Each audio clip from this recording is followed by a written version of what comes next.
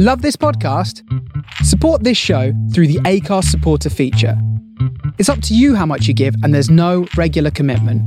Just hit the link in the show description to support now.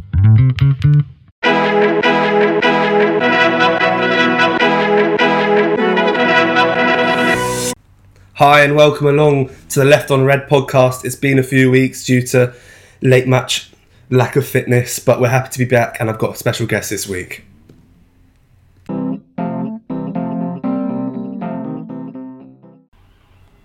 Hi, it's Raf. I'm back for another video. Lo is out of action with COVID, and so I've been drawn in, got the call up, and I'm very excited. So, our match day experience of Southampton, nothing too exciting, really, if I'm honest with you. I was bedridden with tonsillitis, which I'm on the recovery from, hence why there wasn't any Manchester United or Everton podcast, which we're really sorry about. We desperately tried to make it happen, but then Lo got COVID, which made it entirely impossible for either of us to come out and do what I'm doing now with Raf. So you really need one of the team fit and ready to go, but that's the case, so let's dive into it. I was sort of desperately flicking between streams, which Lo was actually helping me out with. He seems to know the next one all the time. Yeah, it doesn't surprise me much. I didn't have an excellent match day experience either. I was working at deli making sandwiches, cutting manchego. Fantastic. And just trying to stop my manager seeing that I was trying to watch the game as customers were coming in. Oh, I do that all the time at work. I'm excited tomorrow because I'm given a shift behind the bar, which is irregular for me.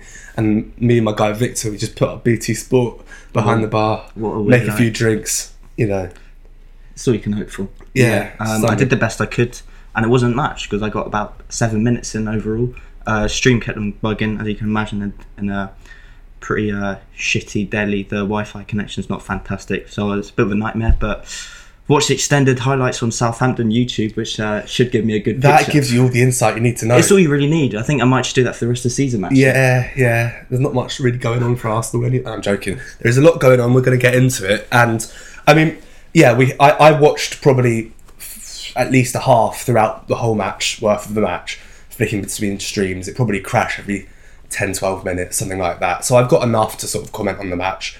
But I reckon in this podcast, we're going to delve into a few match days, sort of where we are at this point of the season, and make it sort of a general reintegrating back into Left on Red podcast. It's been a couple of weeks and we want to catch up.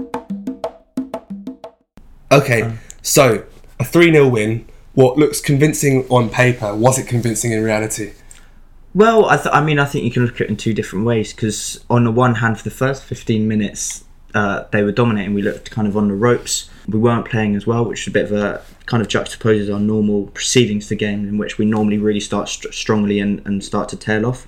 Go 1-0 up and then sit back and be frightened. Exactly, but in this game, in the first 15 minutes, we were, as I said, on the ropes, back to the wall. But we got back into it with a goal, and after that, I think we played some of the best football we played. It really frustrated me because the clearest part of the match I watched was the first 20-25 minutes, and I thought Southampton started really brightly. They looked to fret with the amount of attacking players they played with. I know they play 4-4-2, but they basically play with 4 strikers, and then they got really attacking fullbacks. So they were bombing on and creating overloads, and it looked bad. We couldn't really get out. We looked scared to take the ball down and just start passing it. I mean, Ralph through the lines. Ralph Hasenhüttl was in my opinion, I know he's struggled and he's been end of a few batterings, a couple 9-0s, which doesn't look good. I do think he's a good manager. I think he makes them play good football. They're all vulnerable at the back, as we saw on the weekend, but going forward they showed kind of the way he wants to play, and I think we really struggled. Yeah, we did struggle, and I think we struggled to play out, which was ultimately not an issue because we scored a beautiful classic Arsenal goal playing out from the back.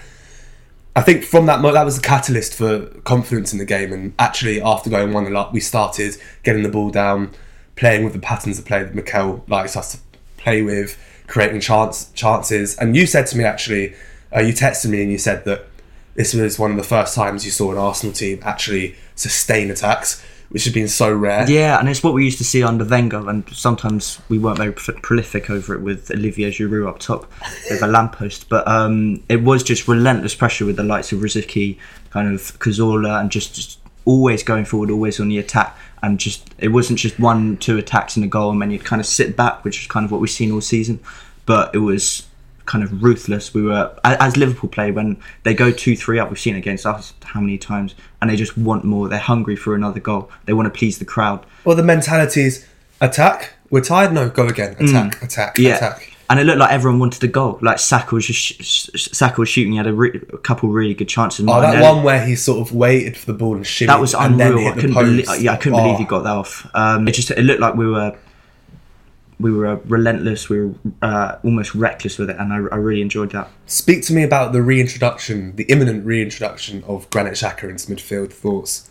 I've always rated Granit Xhaka. I don't think he's a top player. I think he's let back by his one-footedness at times. And his inability to receive the ball in the half-turn. Yeah. It will forever frustrate me. But I still think he's a fair few levels above Lokonga and Maitland-Niles at the moment. And I think they're both really promising players. But I think with Xhaka, especially with Partey being as inconsistent as he is, he can be, and no one really says that Granit Xhaka is a reassuring presence, but he is somewhat that. He is in this team, which is just ridiculous, because when he plays, he becomes such a crucial cog into the tactical setup and how he allows which players to go where. And it's not that other players don't do it and we don't set up with the same blueprint. It's just that it works it's as if it's his prime system, and it's as if it's Tierney's prime system to have Xhaka there for him so that he can go wide. And then it's as if that works beautifully with well, actually, I want to talk about Martinelli in a minute. Usually it's more of a creative player on the left that plays in the left half space, cutting in. But when Arteta first came, it was Aubameyang doing that, but running in beyond Lacazette into the left half space, but into the box rather than into midfield. And Martinelli sort of fits that Aubameyang mould more. And I've been impressed with Martinelli the most in his Arsenal career in the last few weeks. Or at least since the beginning, when he was getting goals after goals. He was I'm more impressed now, because I think his footballing performances have been It has done, because normally he's inconsistent on the ball. He lacks kind of technical nous, really. It's a weird one that I think it confuses a lot of people, because he's not got technical security on the ball in tight areas or in structured play, but when it comes down to being spontaneous or coming up with a moment of magic in the middle of nowhere, and everyone thinks, oh my god, how's he done that? He's brilliant because he's a street footballer, so it's what he's used to. And we saw that with his goal against Newcastle, where one touch chip over the keeper in beyond, which was beautiful. Not many other players could have done that. I mean, what you hope from Martinelli is that because he had a long period of time, and thanks to his long-term injury, which obviously isn't going to help with, 17 at the time, you're always going to come back and not be on top of your game. But if he can keep this consistency in his technicality, try and be more secure on the ball, then he's a real asset, because we need players like that. We've got really good technical players in Odegaard, Smith Rowe, but sometimes we lack some explosivity and some just getting a goal out of nowhere. There's something about, I don't know what it is about South American wingers or strikers, and they have a little bounce in their play, and it's almost like there's unpredictability in their movement, let alone what they're going to do with the ball at their feet, and then they start whipping out little step overs and Cruyff turns and elasticos and stuff like that. And Sanchez had it a little bit, where he was so springy. He must have done so many plyometrics behind the scenes, more than you believe. But you just don't know if they're going left or right, and if they go left or right, it's not in a straight line. They sort of weave, and Martinelli's got that little bit of unpredictability about him, which I quite like. Yeah, it's so good to watch, and it just brings excitement to the end. I think we're going to move this conversation. We're going to keep on linking it back to the Southampton game, but I think we're doing a bit of a review here on players and the squad overhaul. So for me, in my mind, I'd love Martinelli to become a centre forward. I'm not sure. I mean, he's developing it now. I'm not sure whether he's got the technical security to be a number 9 with the whole package, where he can come in, link up play, create chances. I also think he lacks the presence as a striker at the moment. That should come, hopefully. But he can definitely do what Aubameyang does, where he goes in beyond and makes excellent runs and can finish.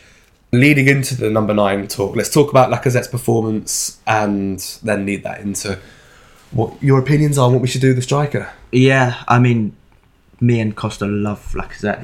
He's criminally underrated. Arguably my favourite player at Arsenal. He's always a presence. He's always fighting for the ball. He always puts his body in the line for a tackle. He wins us lots of free kicks when he goes down fairly easily. But he brings to the table what Aubameyang doesn't, and that's just just having someone up there, giving a centre back something to think about, but that's combined with unreal technical ability. Just the little touches is so good to watch, and I'm always begging for him to get a goal, because I know that a lot of fans just don't recognise his ability when he's not getting goals, because they see there was one moment in the match where Lacazette flicks the ball round the corner with his instep, but like going backwards into Odegaard, just round the Southampton player, and Odegaard just caresses the ball back to him with another little deft touch, and then Lacazette just runs like 30 metres through three Southampton players, eventually takes one extra touch too many before trying to get a shot off, and the ball gets nicked off him. Yeah. But it would have been goal of the season. It was so lovely to watch the interplay between those two players in that match. And I think he makes other players play better around him. I think Odegaard performs better when he's got Lacazette, because he's got something to hit, he's got something he can bounce off. So does Smith Rowe, and Smith Rowe said it. Yeah, well, that's the game when Smith Rowe and actually our team changed. Chelsea 3-1. That was Lacazette, Martinelli, Smith Rowe and Saka.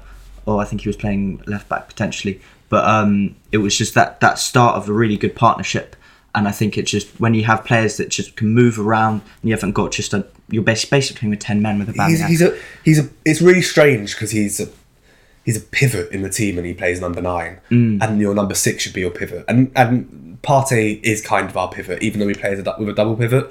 We'll get onto the tactic stuff in a second, but you can still build with a single pivot when you, on paper, start with a double pivot. It's just an adjustment of the midfield. But Lacazette gives us a central penetration and pivot in the attacking phase, which we lack when we play with Aubameyang. And I don't want people to think that it's something against having players of Aubameyang's ilk. So I don't mind having a striker who's outstanding, that plays on the shoulder, that's got pace, that finishes.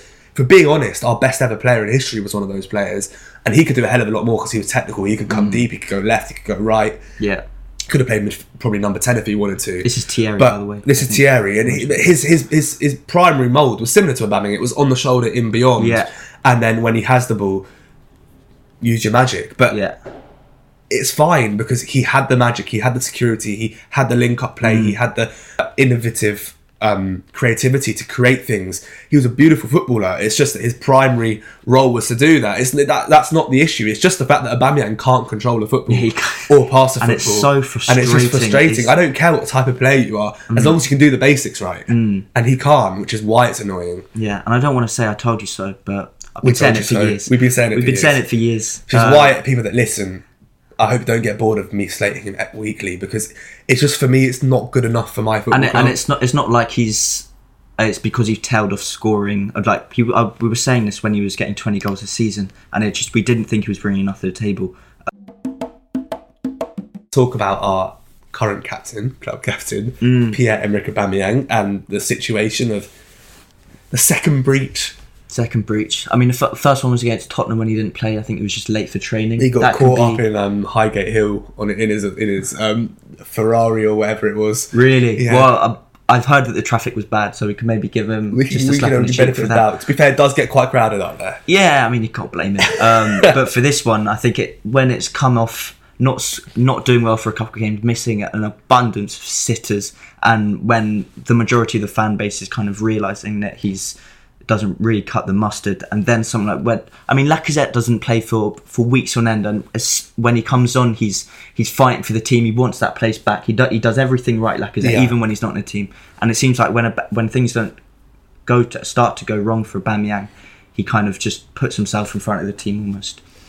I agree. There's this sort of the reality where he's a good leader in one sense, where he connects everybody together in the changing room, and he smiles and he laughs and he gets on with everyone. But then I don't think he's a leader in the sense that he motivates people. And the issue we have is our leader was very clearly David Luiz last year, and we got rid of him. And our other leader was very clearly Granit Xhaka, who can't be the captain again. Unfairly. So then do we give it to Kieran Tierney? Then do we give it to Lacazette, who in my opinion is the next choice, but is possibly leaving, very probably, because the club aren't going to renew his contract. Then do we give it to Kieran Tierney, who does he even start? Well, I mean, in my opinion, he should, but I think he is better than Nuno Tavares. Outstanding pronunciation. Very much. You know, when me and Rafa on this, we pronounce things correctly. It's unlike Noel, who can't pronounce. Nuno Tavares. Yeah, Nuno Tavares. I mean, Gabriel's an option as well. He seems to be a really big Yeah, I mean, communicator in the Aaron team. Ramsdale's an option for me. Aaron I'm in love Ramsdale's with an this option. bloke. Is it too early doors? Not for me. What a Thoughts player. on Aaron Ramsdale running to the corner flag and knee sliding up? Yeah, a little Just bit going much on from the Aaron, but we don't mind it. It Yeah, would have been you know. unreal at the Emirates at Delhi. It was a bit disconcerting. But it was, I mean, he's always got that passion. He's always celebrating with the fans, and it's something you love to see. I don't know. I mean, I think he must have a voice in the dressing room, because Mikel's talked about it. He said, "I knew that Aaron was going to be this character, and when the first time I talked to him on the phone, I knew that he was going to be pivotal to the team and what we wanted the team to be." I just want to give props to Mikel and the scout department for figuring out this guy could play out from the back so outstandingly, whilst not having much evidence to go off. I mean, he would have been in 2 relegated teams that Yeah. didn't play out from the back that successfully. And how have you spotted this guy in those 2 teams? Yeah, I mean, had the ability to do that. on that hand, yeah, it's really good. But on the other hand, that scouting department did bring in Alex Runarunason. That is true. But I mean, supposedly that was our goalkeeping coach, actually, Yeah. which is like his better So nepotism hit and going on. miss. Yeah. To be honest, we're going to have to bring in another keeper in January because Leno will be gone. Do you reckon he'll go in January? I think so. I think he might go on a free at the end of the season. Yeah, true. not He might sure. play some FA Cup games and Yeah. stay to win the League Cup, I hopefully. mean, more domestic cups are coming on. He will have more minutes. He will, I imagine, want to prove himself and get that number 1 spot back. But we'll see. So just before we move on to the tactics section for this podcast, I just want to get your overall opinion on how this season's going so far. Top 6, is that success or is top 4 success? I mean, if you asked the majority of the Arsenal fans at the beginning of the season, it would be top 6. But I think you've seen teams like Leicester tail off. Man United haven't been convincing. Tottenham haven't been convincing, although they will be ahead of us because they've got 2 games in hand. And I think now we really want to get that top 4 spot. It's there for the taking. It's the hope that kills you. It is the hope that I kills just it. think that if we got top 6, that would still be progress. Well, And of course it is. We have to try and stay calm as an Arsenal fan base and accept the process and the project that we're going through, whether you like Arteta or not. If we get top 6, that is a positive. And Especially with Arteta's the- done his job. And then especially next season we go for top 4. With the youngest team in the league as well, with 6 signings, all playing a big part this season, integrating them all. I mean, with hindsight, top 6 probably would be a It's depressing to say, but top 6 and a cup run, which we're enduring already in the League Cup, is progress this season. So in this week's tactics section, we are going to be looking at Arsenal and Southampton, of course. What did we do differently? What did they do? Was it exciting? Not particularly. Let's dive into it. Okay, so we played in our 4-2-3-1, fairly classic. Pressing a 4-4-2 as we always do. The 10 as Odegaard, pressing with the number 9, and then you have 2 strikers and the wingers drop into wide midfielders. And then we pressed with a 4-4-2 and we sat back in a 4-4-2 pretty much. I mean, sometimes Odegaard would come a bit deeper. That's what we usually do. We played out for the majority of the match in a 2-3-5, which is what we usually do with the 2 centre-backs, and then Partey in the middle, and then Tomiyasu a bit wide to the right, and then Xhaka a bit wide to the left, not quite as wide, a bit closer to Partey. And then you got Tierney, Martinelli, Lacazette, Odegaard, Saka. So Tierney and Saka holding the width. Martinelli and Odegaard in the half spaces and Lacazette dropping in. There was some alternatives though. We didn't always build out in that system. We also built out at times in 2-4-4, which I saw going around quite a lot on Twitter because you could see it in the Lacazette goal. No, but a lot of the match was different and it wasn't our usual build out. I'd say maybe 40% of the match we built out usually, with Tierney bombing on like that and Saka holding the width. And actually, I want to get into this when we talk about the tactics for the Everton game, which we'll get into later, where at points Martinelli would run and become the 9 and Lacazette would drop and play in the left half space. That was our 2-3-5 build up. We also built up in a 2-4-4 when Martinelli didn't go to become the number 9 and Lacazette stayed up top. Lacazette would still drop into that half space, but Martinelli would hold the left width, Saka would hold the right width, and it'd be a front four of Martinelli, Lacazette, Odegaard. Yeah. So we almost didn't have a focal point or somebody running in beyond. And then Tierney would still be wide, but it would be a bank of Tierney, Xhaka, Partey, Tomiyasu. And it was a slight difference. It didn't really make too much difference in the way that we built up. I think actually Xhaka was quite important in it because he stayed a bit closer to Partey, and when we played with Lokonga or Maitland-Niles or El Neni next to Partey, they've been a bit happier to cover the channels and go a little bit wider, allowing Tierney to bomb on. Yeah. Hence the slight difference in our build-out formation. Yeah, but you want that tactical fluidity to make it more. Southampton don't know what we're going to do. Sometimes Mikel's been accused of kind of sticking with plan A no matter what, which is good when it's working. But no, it is good. Just have that unpredictability on how we're going forward, and it obviously makes more chances. I think we made 16 chances against Southampton. But it's also an indicator that, as we already know, we've talked about this a million times, Mikel's an excellent coach tactically, and he knew that today was the right day to maybe implement more of a 2-4-4 when we build out rather than a 2-3-5, which is what we usually do. Because if you look at Southampton, they played a 4-4-2, but they built out in a 2-4-4, which meant that he was basically going man for man, and he knows that man for man that we can beat their press and play out more easily. Yeah. And we did see it with the goal that you had the goalkeeper and the two centre backs, and then Xhaka was basically invisible in there, but he was next to Partey, who was used as the glue, and then you had your two fullbacks wide, and then you had basically four across the front. Odegaard drops in just to connect it, play it into Tomiyasu, who plays it up the line into Saka. Yeah. And then the second striker in the 2-4-4, because Odegaard's dropped in, Lacazette, he's on that left side of the pitch and he's just measuring his run. Makes the box late, and it's a wonderful finish into the top corner. What a level finish. So yeah, then moving on to what Southampton did. So it was a 4-4-2. They built up in a 2-4-4. They did it slightly differently, where their wide midfielders tucked in narrow, and they joined the two strikers in the box to overload the box, and then they got their fullbacks really high and wide. And Livramento's a fantastic player. I remember, I think I might have played against him. I can't remember. I definitely played his age group at Chelsea, who were the year above me. And I remember I was on the bench. It was my first year at West Ham, and they put me on at right back, and I got absolutely ripped to shreds. Not completely surprised there. And then after 5 minutes, the coach has put. This is the same coach who said that I can have a career like Callum Chambers. Oh yes. I was fuming when he said that. He said, I know everyone dreams when he said you've got all the qualities to play right back, centre back, and holding midfield. I think my quality is suited more of a box-to-box midfielder. Yeah. But anyway, that coach now, I think he's the manager at Woking FC in the 5th division. So that just shows you. He just shows you the levels, mate. You know, yeah. I'm here at Left on Red, so yeah, you exactly. do with your life. Kind of Chambers is American.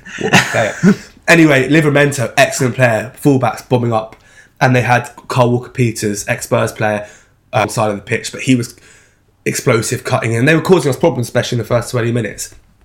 So they would come in, whipping crosses, and then they'd have the two strikers and two wide midfielders joining them in the box. Often one wide midfielder would leave, so there'd be three strikers in the box, and he'd help create a 2v1 overload or a 3v2 overload if the one of the double pivots on that side of the pitch joined the fullback and the winger to create issues. So it was basically get the ball in the box, create little overloads down the side and create cutbacks. It was fairly classic old school 4-4-2 football. With a high press. They also played with a high press. They always play with a high press. Yeah.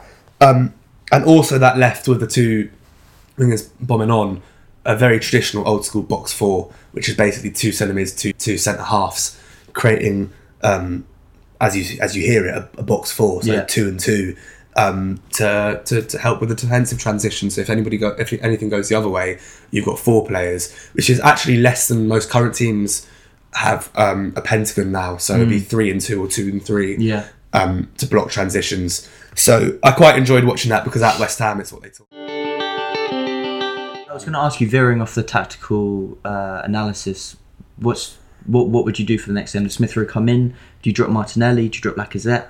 I think you keep it how it is, and then you can bring Smith Rowe on in the second half. I mean, West Ham play with a very, very, very strong defensive line between their back 4 and their pivot in Souček and Rice, and they defend deep with the wingers coming back. Yeah. So I think that confusion of Martinelli going and beyond, Lacazette dropping in, sometimes Lacazette going and beyond, Martinelli coming inside, and Tierney overlapping. Yeah. I think that fluidity. Do you reckon Martinelli will get much joy against Kufal? I mean, he's not an excellent right back, but he's fairly physical. He stays back. He's not going to give Martinelli much space. Martinelli will probably pin himself against Craig Dawson. Oh yes, which is a battle everyone wants to watch. It's been in a running for decades. Yeah, it has. I think if Smith Rowe was to play, Smith Rowe would be coming inside and Soufal would be caught in two minds whether to follow him or follow Tierney in the overlap. Maybe Smith Rowe would be the better option. I think stick with Martinelli because he's played well and see if you can now. And then bring Smith Rowe on with half an hour left. Yeah. And then I don't know if I'd stick with Xhaka in that game because you've got a lot of twisty little attacking midfielders. They play with Lanzini, Fornals, Benrahma. Any little like body hiccup from Xhaka can get pounced on. He could be turned into and they counter really well, West Ham. So I quite like to see Lokonga get a run out, but apart from that, I wouldn't be changing the team too much. Yeah. So in this week's player ratings, I'll be asking Raf. I'm intrigued to see what he says. So, best 3 players from third to first for the Arsenal. Number 3, I'm going to go with Bukayo Saka. I thought he gave their left back a meal of problems all day long. I like him getting pot shots off. I think sometimes he's got a bit of a reluctance to just shoot. But I thought, as we said before, that one where he fainted in the box and then just hit it really straight actually at the post. I thought it was really good. I'd give him an 8 out of 10. Okay, I think 8 is a bit of a stretch, Rooney. But okay, no worries. What would you give him? Maybe a 7. No, I thought he played well. I just, to get an 8. Actually, no. 7.5. We do 0.5. I was going to give it 7.5, yeah, but I was unsure and I didn't want to push my... No, 7.5. We do 0.5. No worries, no worries. Yeah, who comes second at the list? Second would be... on a SofaScore ratings app. SofaScore is a wonderful app. If you ever want to sponsor us, I'd be over the moon. Also, if you go on the lineups, you can see average player positions, and I love it. Oh yeah, that's what it's all about. That really helps with the cost of tactical analysis. If I'm ever feeling a little bit it's key to the show. Uncertain. And so it's not. It all comes from my key. eyes, but I like to just reaffirm that I'm thinking the right things. SofaScore, I guess. Yeah. No, not here. No, of course not. I thought Martinelli had a really good game as well. He was explosive. Talking about who's their right back again? Livramento. As I was watching the Southampton highlights on the Southampton YouTube channel, the commentators were actually really good commentators. Actually, gave a lot of kind of insight into the Southampton season and was saying that Livramento had basically had no trouble this season. He'd won most of his battles, but this was one of the first games that Martinelli or that a player had really given him a run for his money. Got past him lots of times, almost scored a goal off the post, and he brought that explosivity, which I really enjoy. Excellent. And who's number 1? I've given it to Ramsdale. I'm not quite sure why. Is it for the knee slide? It could be for the knee slide. I'm partial to a knee slide here and there, especially when we're 1-0 up at home against Southampton. I did enjoy the cupping of the ears as well. No one said anything about it. I know. It's those players that get absolutely no stick and they're like, yeah, what you say? What you saying, though? Relax, man. It's like Maguire against San Marino. He does get a little bit of a stick, though, to be fair. He's absolute bust. But anyway, he make crucial saves, as he always does. Potentially made them look harder than they were. And are we going to talk about that side volley? Oh yes, please. Oh my gosh. What a little player Ramsdale is. He's done a bit of Edison Morales there, actually. The one against PSG for Zinchenko last season? That's the one. Honestly, we have got the right-footed Edison at Arsenal. It's a joke. Aaron Ramsdale is a joke. But a lot better looking as well. He's a joke and he's a top bloke. Yeah, Edison's not the best looking geezer. Head tattoo. He's got a little smiley face. Have you seen that Man City are releasing an Edison documentary? Oh yeah. I'm not sure how many people will be watching. I don't know how we ventured to Everton, but give me our worst player. Our worst player. Pablo Uribe, my dad, went to the game actually. And I thought you were going to say Pablo Mari, so you didn't play, mate. Pablo Mari, mate. He's off back to Flamengo. He's off back to Flamengo, yeah. Yeah. Maybe give it to Granit Xhaka. I thought he was... he's a cog. He's a cog. I don't think we had a terrible performance. It's hard to pick one up. Xhaka is what I call him. Yeah, clever. Alright, no negatives. We like that. Let's be positive. Yeah, I'm being Southampton's positive. best player. Southampton's best player would be... I'm not going to say Livramento because Martinelli had him on toast. It's hard to... Armstrong was good for the kind of in that period where they dominated. He had a couple of good shots. I thought Kyle Walker-Peters and Livramento were positive for the first 15 minutes, but then as you said, Livramento, no.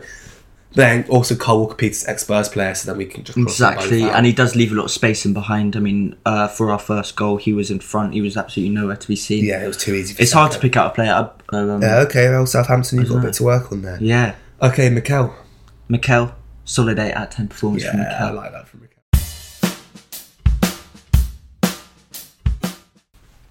So, what happened to the last few podcasts, guys? Let's get into it. So, the United one and the Everton one, neither were completed. So, we're going to do a little section on both of those games now. A little merge of matchday experience and tactical breakdown. We'll keep the tactical stuff. Wow, there's some interesting stuff to talk about in relation to the United game. Less so with the Everton game. We'll try and keep that a bit shorter and expand more on the experience, because I had 3 days in Manchester. Oh, yes. And it ruined me. Oh, no. Yeah, so that wasn't good. I came away with tonsillitis from that one. Yeah. I thought it might have been coronavirus, but, tonsillitis is a good substitution for that. I thought it could be even worse. I think, well, it was worse in getting it and it being mild. Obviously, I've had coronavirus and that was worse than tonsillitis. Right. The first time round, it was horrible. I mean, I couldn't speak for a week. I had to take. On the Saturday, I woke up and I got my train back, and I went straight to work and catered a wedding, and then I had work on the Sunday as well. And then after that, I was finished and I couldn't speak. And then I took a week off and I start work again tomorrow. Nightmare. So that's why the podcast's been running short. It is a valid excuse. And then obviously Lowell after the away game at Goodison Park caught coronavirus somehow, so he's still isolating. So we couldn't get either to you. But let's get into the trip up. So me and Lowell met Leify at Hitchin, as always. Thursday morning, Thursday lunchtime, and we were in good spirits. Lowell had slipped a disc in his back, which was fairly classic of Lowell. Yeah. And there's some unbelievably funny photography of us at Hitchin waiting for Leify, because I brought him this back support strap. Of course you have. He's called me up in the morning at 8:30, and I've told him not to call me, and he's still called me. He's woken me up, and he's gone, "All right, Costa, do you reckon you've got like any special chairs for the car?" And I've gone, I reckon that's the type of thing that you have in the Costa household. And he was right. He was right, because I have this it basically straightens your spine. So I brought that for him, and while we waited, he's basically stripped naked in the train station at Hitchin. We haven't realised that there's this Jeep behind us, and there's a couple just watching him the whole time. But he's got this strap. And he just looks magnificent at like 11 a.m. at Hitchin with his back brace and with his like little rolly thing, cigarette thing in his ear, and his little gun tattoo, cannon tattoo. It's a beautiful sight. I mean, I've got it on camera. It was a wonderful moment. I bet. And then, I don't know why, but he's also wrapped me up nice and warm with his scarf on my head, and he created a cool hat. So we had a bit of fun in the morning. Oh, yeah. Just because Leif's he always says to us, I live in the past or something like that. He's always late. So we had some time to kill waiting for him. I live in the past. Yeah, or I live in the future. I don't know, one of those ones. He gives it the big one, don't he? Right, so then he's driven us all the way to Manchester. The car trip was all right. And we got to Manchester maybe an hour before kick-off, and I've tried to meet my cousin Nick for a pint before the match. He's pissed. He's been in central Manchester all day. It was impossible to meet him. Turns out that actually we were probably about 5 meters from each other in the inside the stadium where you drink the beers and sing the songs and stuff like that. And the outside of Old Trafford, I have to say, is industrial. The area near Salford, Old Trafford and Salford, really old industrial ports and stuff like that. And the outside of the stadium kind of reflects that. It's quite ugly, but the inside is beautiful. It's lovely. Anyway, so then the lead up to the match, we're inside the stadium having a few. The pints at Old Trafford are £3. Really? Unreal. That's the dream. And then a glass of water is £2.50. So I bought myself a pint and a glass of water for the same price, which is ridiculous. Yeah. So I was over the moon of that, and we were getting involved with the songs, and it was brilliant. And the fans had created a new song for Old Nenny, which was actually why I was chuckling to myself a minute ago, because I just could not wait to tell you guys about this. Wow. It's the theme tune of Twist and Shout by the Beatles, and everyone would kind of get low on their knees and sort of crouch when you go, oh, twist a little old Nenny, now twist old Nenny. Twist and shout, and then you go, oh, twist a little old Nenny, now on repeat, which I thought was beautiful, because it led to Old Nenny and Party having an absolute disaster class about half an hour later. As expected. So that was a lot of fun, and then we got in the stadium, and oh my god, the away fans, were they in their numbers. Yes, they were. Were they loud? Yes, they were. It was beautiful. I really enjoyed it despite the loss. I mean, every time Ronaldo just didn't put the ball in the back of the net, whether it was a misplaced shot or him trying to do an overhead kick, which he did quite a few of quite badly. Everyone would just waggle their finger in the air and go, "Oh, Sue," which came back to bite when he scored 2, and then you have 75,000 United fans going "Sue." I could actually feel my heart vibrating when their stadium did that. Really? They were shit, by the way. I've been to Anfield and Old Trafford now. I can hands down say that Anfield was a much better experience from the home end. Really? They were so quiet. You had the Stretford end that were loud at points, singing "Viva Ronaldo." That's about all they had in their locker. I hate them with a passion. And they were really loud doing their soos when Ronaldo scored. But apart from that, we were in good spirits, the Arsenal fans. We won the league at Manchester going about. We had She said we've got I didn't enjoy that one so much. We also had the Arsenal boys who on a bender, Cristiano's a sex offender on repeat. Yeah, I was watching it at the pub actually, and some guy kept on saying that. He was like, "You shouldn't be on the pitch." And I was like, what is he talking about? Some of the things that fans come up with, it's just like, I know he's been accused of such things. I know, and then to go out and start singing it. I mean, every fan base. It's just not an Arsenal thing. No, of course not. It started with the Geordies on match day 1 of this season when United beat them 4-1 or whatever it was. It's every club. It's whatever boys are on a bender. And then we also had we've got Gabby Martinelli. That song was going on repeat when he got that assist. And actually, when Aubameyang missed that offside sitter, the fans started singing for Lacazette, which I found quite interesting. Oh, yes. And actually, both rows around me were slagging Aubameyang off all game long, which I was so surprised by. I didn't realise that the fan base was starting to catch up. They've been converted. One kid behind me said to his mate, it was just like me and you speaking down the pub, really. But he said to his mate, "Aubameyang, even when he's scoring, he offers nothing." Yeah, it's the classic. So that was Old Trafford. It's still the classic from about 3-4 years ago, which was just some guy on Arsenal Fan TV, and he says, "I love Aubameyang, yeah, I love him, and he gets the goals, yeah, but without goals, Aubameyang's just a light-skinned Danny Welbeck." What a quote. So the match finished, and it was disappointing because we'd lost. So then obviously Leify's got press conference duties and stuff like that, so we're waiting in the cold and the rain underneath a burger stand opposite the car park for like maybe half an hour. At the same time, I'm trying to direct Dorothy, my mate, who's got the train up to Manchester because I'm staying with another mate of ours, Ellie, for the weekend, and I'm trying to let her know whether Leif's going to pick her up or not. And basically I've sent her all over the shop. In the end, she gets a cab from Manchester to Piccadilly to Fallowfield, the campus. So me and Lowell are waiting around, and really nice guy, actually. The locals in Manchester. No, that was all right. But this guy underneath he was doing like the bins and closing up the burger store. He was lovely. He was going, "You two seem a bit down. And, we won for fuck's sake." And then I'm not sure how good that was. Apologies to any Mancunians. But he was really friendly, and he was sort of let us stand underneath his burger stall. Anyway, Lowell's dropped me off at Fallowfield, and I've basically kept everyone waiting because I've got to the campus about 12:30 and the club shut about 3. Ooh. So we've got to a club about 2.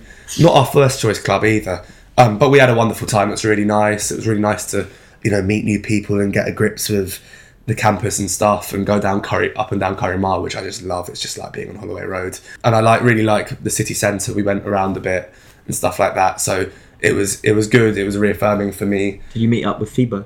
I did not meet up with Phoebo. She was in different clubs, different nights. But, the willingness was there, but we'll see each other over Christmas probably. Just the execution was missing. The execution was. She was in a Deaf Institute, and I was at 44s or something like that. It just happens, doesn't it? Yeah. So the second night we went to a student bar and just met more mates and stuff like that, and it was nice. So if we got into the tactics of the United game, we played our normal system, 4-2-3-1. That went into a 2-3-5. Basically, it was fairly normal with us, but I noticed that Elneny and Partey basically flip sides quite a lot.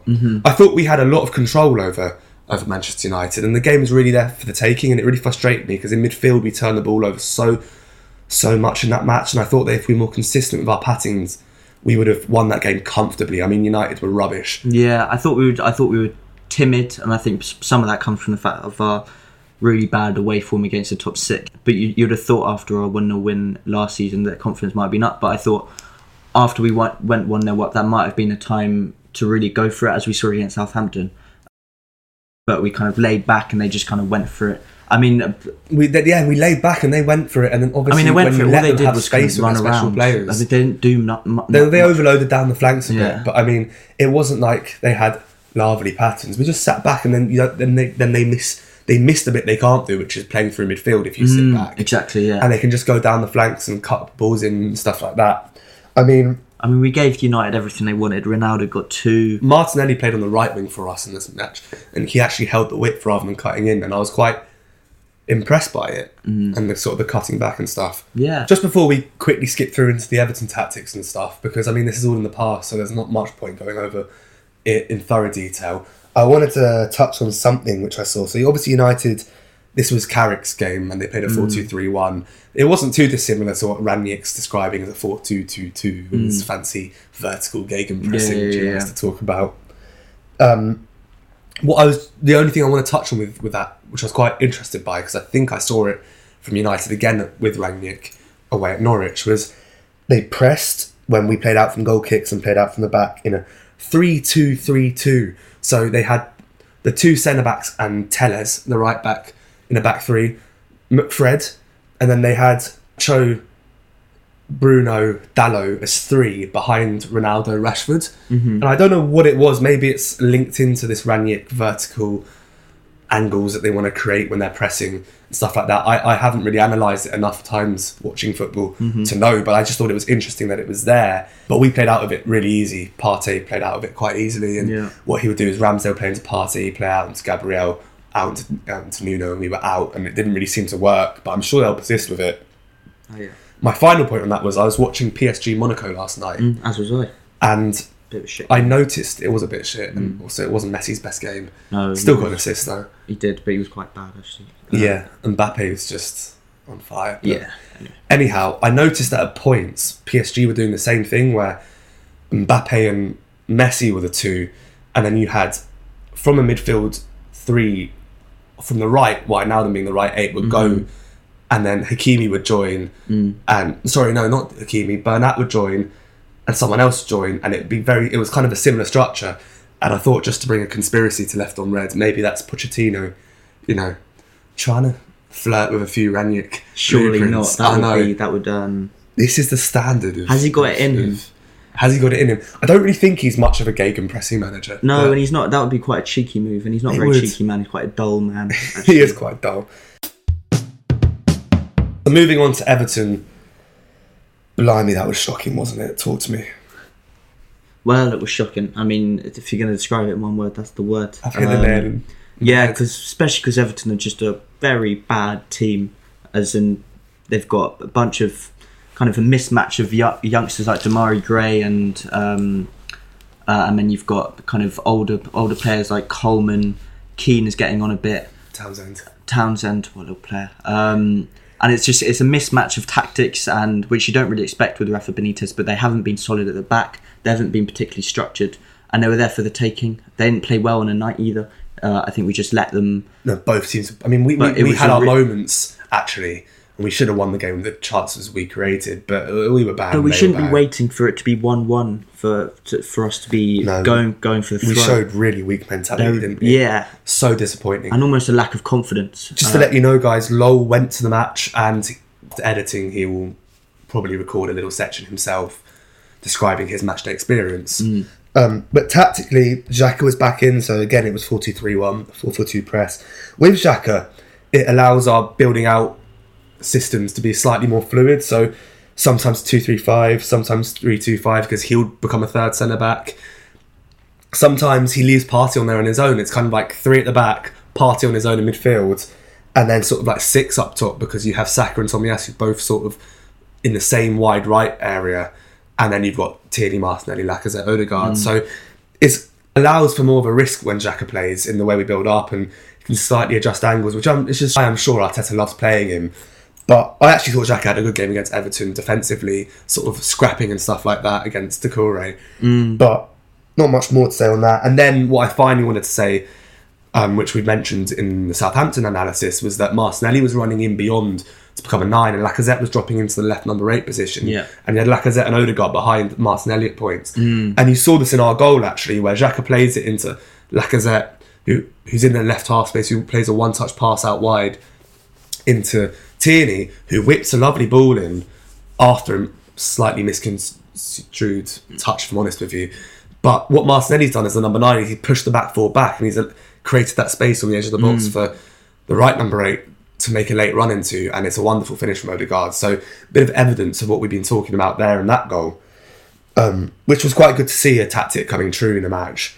And then Everton played 4-4-1-1, which was basically designed for counter-attack, and Gray, who was playing behind Richarlison, could go either side and basically overload the wings and whip crosses in, and they looked for set pieces. They were pretty poor, if I'm honest with you. Yeah, I think they're a poor team, and I was really disappointed with that result. I was livid, actually.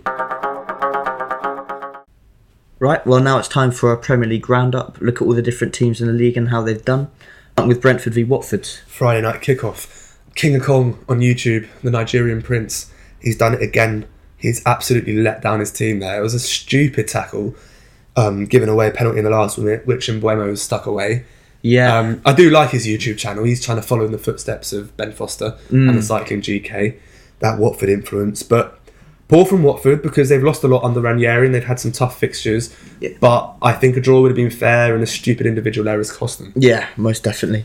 On to Man City Wolves. Fairly standard. I watched that game. City did not play at their fluid, creative best, and Wolves really impressive, and a stupid... it was that infamous 2 yellows in the space of 30 seconds from Jimenez. But it just pantomime from Jimenez, and after on the way out throwing his gloves on the floor, and then giving it the big one to the Wolves fan. But what it does show is that even when Man City don't play well, they're beating. And I've been really impressed by Wolves actually this season. They've been really good. I think they've been a lot better than they were with Nuno last year. A lot more attacking, definitely. By the way, the penalty wasn't a penalty. It hit his back, hit Moutinho's back. So City have gotten away with one there, but then also Mats Kilburn handballed the ball from across earlier on in the match, which definitely was a Stonewall penalty because he's leant into the ball, even though his hand was by his body. Yeah. So it's all sort of levelled out there. Yeah. And City were the better team. Chelsea v Leeds, is another example of Chelsea and their kind of going downhill a bit. They were really consistent at the beginning, but they still got the win against an impressive Leeds side. 2 Jorginho penalties, 2 Rudiger winnings of those penalties. What about that Rudiger running like 90 yards up the pitch to join the scrap at the end? Oh my, he's such a little prick. But he's an absolute tank. He's so good. I find it quite amusing watching the replay of that, because only Lukaku could hold him back. Yeah, I'm not surprised. Leeds have started really badly, but have coming back into it. They're slowly finding their feet, don't they? Yeah, they really do. Got the top 6 in the next kind of 8 games or so it should be really tricky. And then Liverpool scraping a 1-0 win against... I say scraping, again, like the 2 in the top 3 of the league, winning by penalties, really tight margins for a Salah penalty. But it just Liverpool were actually excellent in the game. They kept on knocking, they created so many chances.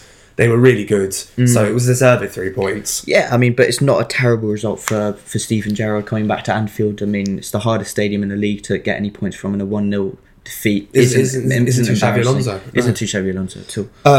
Let's just skim through the rest. So United was shit against Norwich. Norwich absolutely battered them. Any other team with a goal threat would have won that 2-3-0. If they didn't have Josh Sargent on the wing, the quality of the player. Team. Honestly, Norwich absolutely battered. Billy Gilmore was excellent, ran the show in midfield. Stupid tackle, gave away a penalty for Ronaldo, who was obviously in dispatch. So another 3 points for Rangnick. Burnley West Ham I actually watched, a very disappointing watch because of how the quality. There was no quality at all. I think good for us that West Ham dropped points. Yeah, really good for us. But I think the title of the YouTube video was Declan Rice nearly scores a screamer. Oh yeah, it just shows that there's not much going on in the game at all. And then I actually watched bits and bobs of the Leicester game on my phone. They were good. They were back to creativity with Tielemans, Maddison linking up, which isn't particularly good for us because they're going to be our competitors. Well, we're going to want them to beat Spurs on Thursday, but that was an impressive display, one of the best I've seen from Leicester. Having said that, Newcastle are rubbish. And then Palace destroying Everton. We know Everton are rubbish, we should have beaten them. It annoys me a little bit that Gallagher scoring a wonder goal. He was so good. Yeah, no, I watched that game as well actually, and it was just Everton being kind of idle throughout the game, and then Palace went 2-0 up. Tompkins with the second, and then Everton, legend. Exactly, Everton started piling out the pressure, but Conor Gallagher finished it, and I'm happy for Vieira because I think he's lost a lot of points when he deserved wins. Alrighty, well, I reckon that pretty much brings us to the conclusion of the podcast. It's been wonderful to be back. I imagine I'll be back at one point, whether it's another COVID disaster or something else. But yeah, a big win for Arsenal. We haven't got much this season, and hopefully a step in the right direction. Yeah, on to West Ham on Wednesday. Take care, guys. Have a good week.